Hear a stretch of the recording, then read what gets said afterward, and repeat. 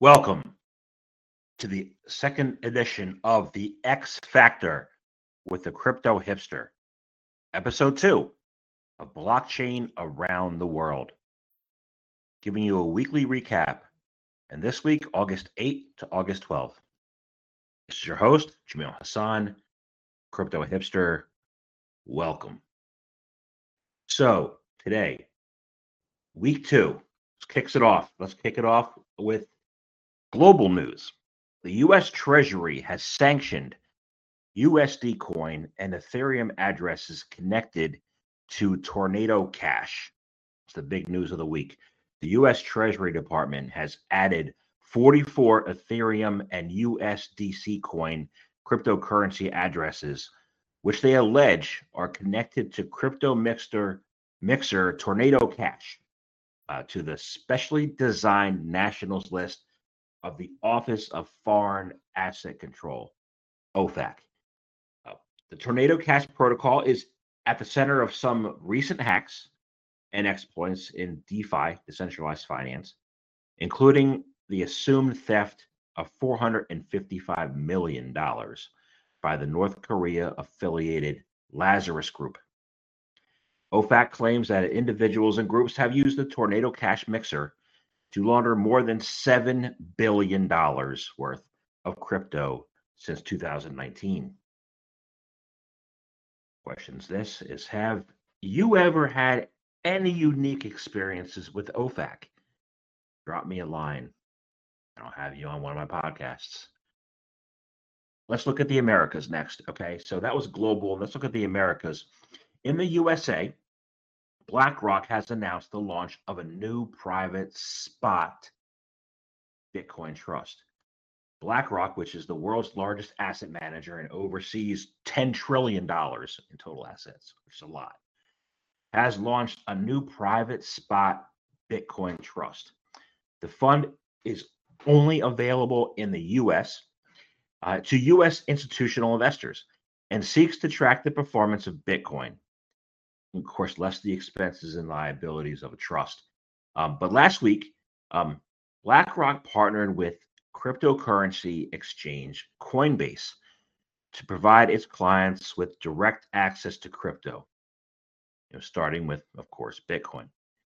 Users of BlackRock's institutional investment management platform, Aladdin, will receive crypto trading, custody, prime brokerage, and reporting capabilities upon signing up with Coinbase Prime. Now, my question is this. Why does BlackRock, receive a pass to offer a spot Bitcoin fund while the Securities and Exchange Commission still hasn't allowed a single spot Bitcoin ETF for retail investors? Question. All right, so moving right along. The CFTC and SEC have proposed amending reporting rules for large hedge funds for their crypto exposure. So they have proposed requiring large advisors to certain hedge funds to report any exposure to digital assets. The two regulators, the CFTC and the SEC, have proposed amending confidential reporting form for certain investment advisors to private funds of at least $500 million. The form PR would require qualifying hedge funds to not include exposure to cryptocurrencies when reporting cash and cash equivalents, which is a line item on the balance sheet, but rather as a different category to report digital asset strategies accurately. Okay. Well, I guess they're calling it a commodity then. The two U.S. financial regulators cited the growth in the hedge fund industry as the reason for the proposed change. So, what is the line? My question for you is this. What is that line in the sand for government oversight in crypto? Should there be a line? Let me know your thoughts. Going outside the U.S., we have some interesting developments overseas. In Europe, in Germany, German crypto bank Nuri, with 500,000 users, has filed for insolvency. Nuri A German startup crypto bank with half a million customers has filed for insolvency this past Tuesday, citing major crypto sell-offs, the insolvency of Celsius, and other crypto funds earlier this year as the reasons for their bankruptcy filing. Nuri stated it has been facing a lasting strain on its business liquidity in 2022 due to significant macroeconomic headwinds and the cooling down of public and private capital markets. Nuri said the move will ensure the safest path forward. Heard that before. For all its customers, but also stressed that the insolvency will not affect its services, customer funds, investments, or the ability for customers to withdraw their assets from the platform. Also heard that too. So, what do you think? Will the 2022 crypto contagion continue to affect the industry globally? When will this all, turn around? Question for my audience. So, leaving Europe, going to Asia, going to India. India's law enforcement accuses Wazir X exchange of aiding and laundering $130 million.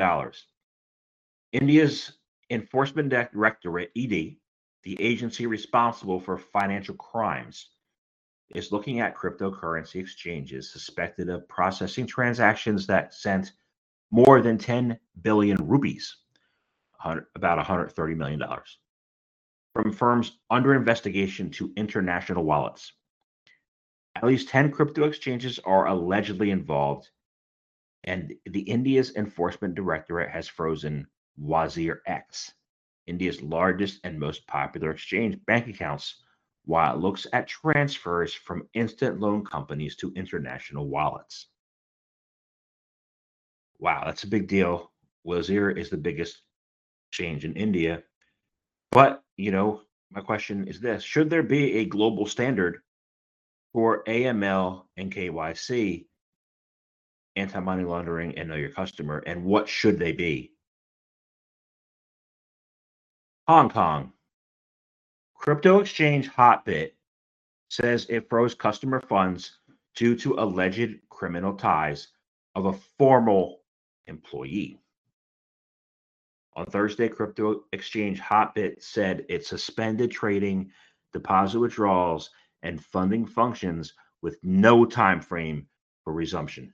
In explaining the decision, Hotbit stated a former Hotbit management employee who left in April this year was, unbeknownst to Hotbit, involved in a project in 2021 that law enforcement authorities now think is suspected of violating criminal laws. As a result, a number of Hotbit senior managers have been subpoenaed by law enforcement since the end of July and are assisting in the investigation. Furthermore, law enforcement has frozen some funds of Hotbit, which has prevented Hotbit from running normally. As a result of the trading freeze, all unfulfilled orders, are canceled, and all leveraged exchange traded fund positions will be liquidated. It's not yet clear how the criminal misconduct of a former employee led to a law enforcement freeze on users' funds. Question is this: FUD, fear, uncertainty, and doubt, fact, or fiction? Staying in Asia, we go to South Korea. South Korea's financial watchdog wants to quickly review crypto legislation. So, the chair of South Korea's Financial Services Commission said the regulator plans to expedite its review of 13 bills pending in this country's National Assembly related to digital assets. The Financial Services Commission chair, Kim Joo-hyung, said a task force consisting of private experts and government ministries will quickly review proposed legislation on cryptocurrencies. Kim, addressing the Digital Asset Committee, added that the financial watchdog would make institutional supplements that will take a balanced approach to blockchain development, investor protection, and market stability. My question to you is this: what lessons can the rest of the world learn from South Korea in terms of a balanced approach to regulation? Leaving Northern Asia and going to Southeast Asia, when looking at the Philippines. The Philippines halts virtual asset provider license application. It's VASPs. The Philippine Central Bank has announced a 3-year hiatus from accepting new virtual asset service provider VASP applications. The Banco Central NG Filipinas aims to balance the promotion of innovation in finance and managing the risks involved with virtual assets. The normal application window for new VASP licenses will be closed for 3 years beginning on September 1st, 2022. However, applications that have already passed the second stage of the process before August 31st will continue to the next assessment steps. What impact do you think banning or suspending VASPs will have, not just on Philippines, but other countries that have VASPs as well? Sticking with Philippines, Binance is optimistic on their entry into the Philippines, despite SEC pushback.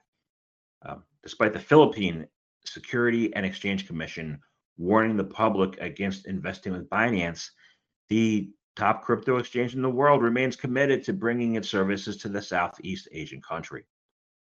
Binance's head of Asia Pacific, Liang Fung, hope I pronounced that right, announced they are very optimistic about being able to enter the Philippines.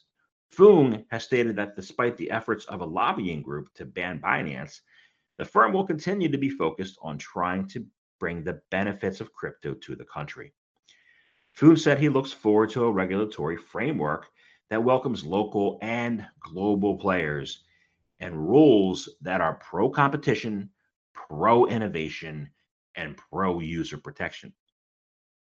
I'm just wondering, it's a question for you, what would crypto in the US look like with rules that are pro-competition, pro-innovation, and pro-user protection? Maybe pro-spot Bitcoin ETF for retail. Middle East. I'm not allowed to talk about this country, but I'm going to. Iran.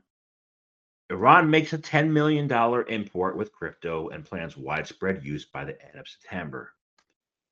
Struggling through decades of economic sanctions, Iran has placed its first international import order using $10 million worth of cryptocurrency, according to a senior government trade official. News that the Islamic Republic placed its first import order using crypto was shared by Iran's Deputy Minister of Industry, Mine and Trade, Alireza Payman Pak, in a Twitter post on Tuesday. While the official did not disclose any details about the cryptocurrency used or the imported goods used and involved, Payman Pak said that the $10 million order represents the first of many international trades to be settled with crypto, with plans to ramp this up over the next month. Prolonged economic sanctions against the Islamic State have forced Iran to start using crypto as a medium of exchange for international trade deals. What do you think that's going to look like? What's the ramp up look like? And how does that impact US and or European and Iran relationships? Then we would be at a loss if we didn't go down under. Look at Australia. The Reserve Bank of Australia is set to explore use cases for central bank digital currencies. The Reserve Bank of Australia announced it will collaborate with Digital Finance Cooperative Research Centre on a respective research project. The joint project of the Reserve Bank and DFCRC will focus on innovative use cases and business models that could be supported by the issuance of a central bank digital currency. The technological, legal, and regulatory considerations will also be assessed in the project's course. The pilot project will last a year, and the details for potential participants will be published in the next few months. Question this is, how do you think a pilot program for CBDCs will help the people of Australia? This has been a review of the week's top news around the world.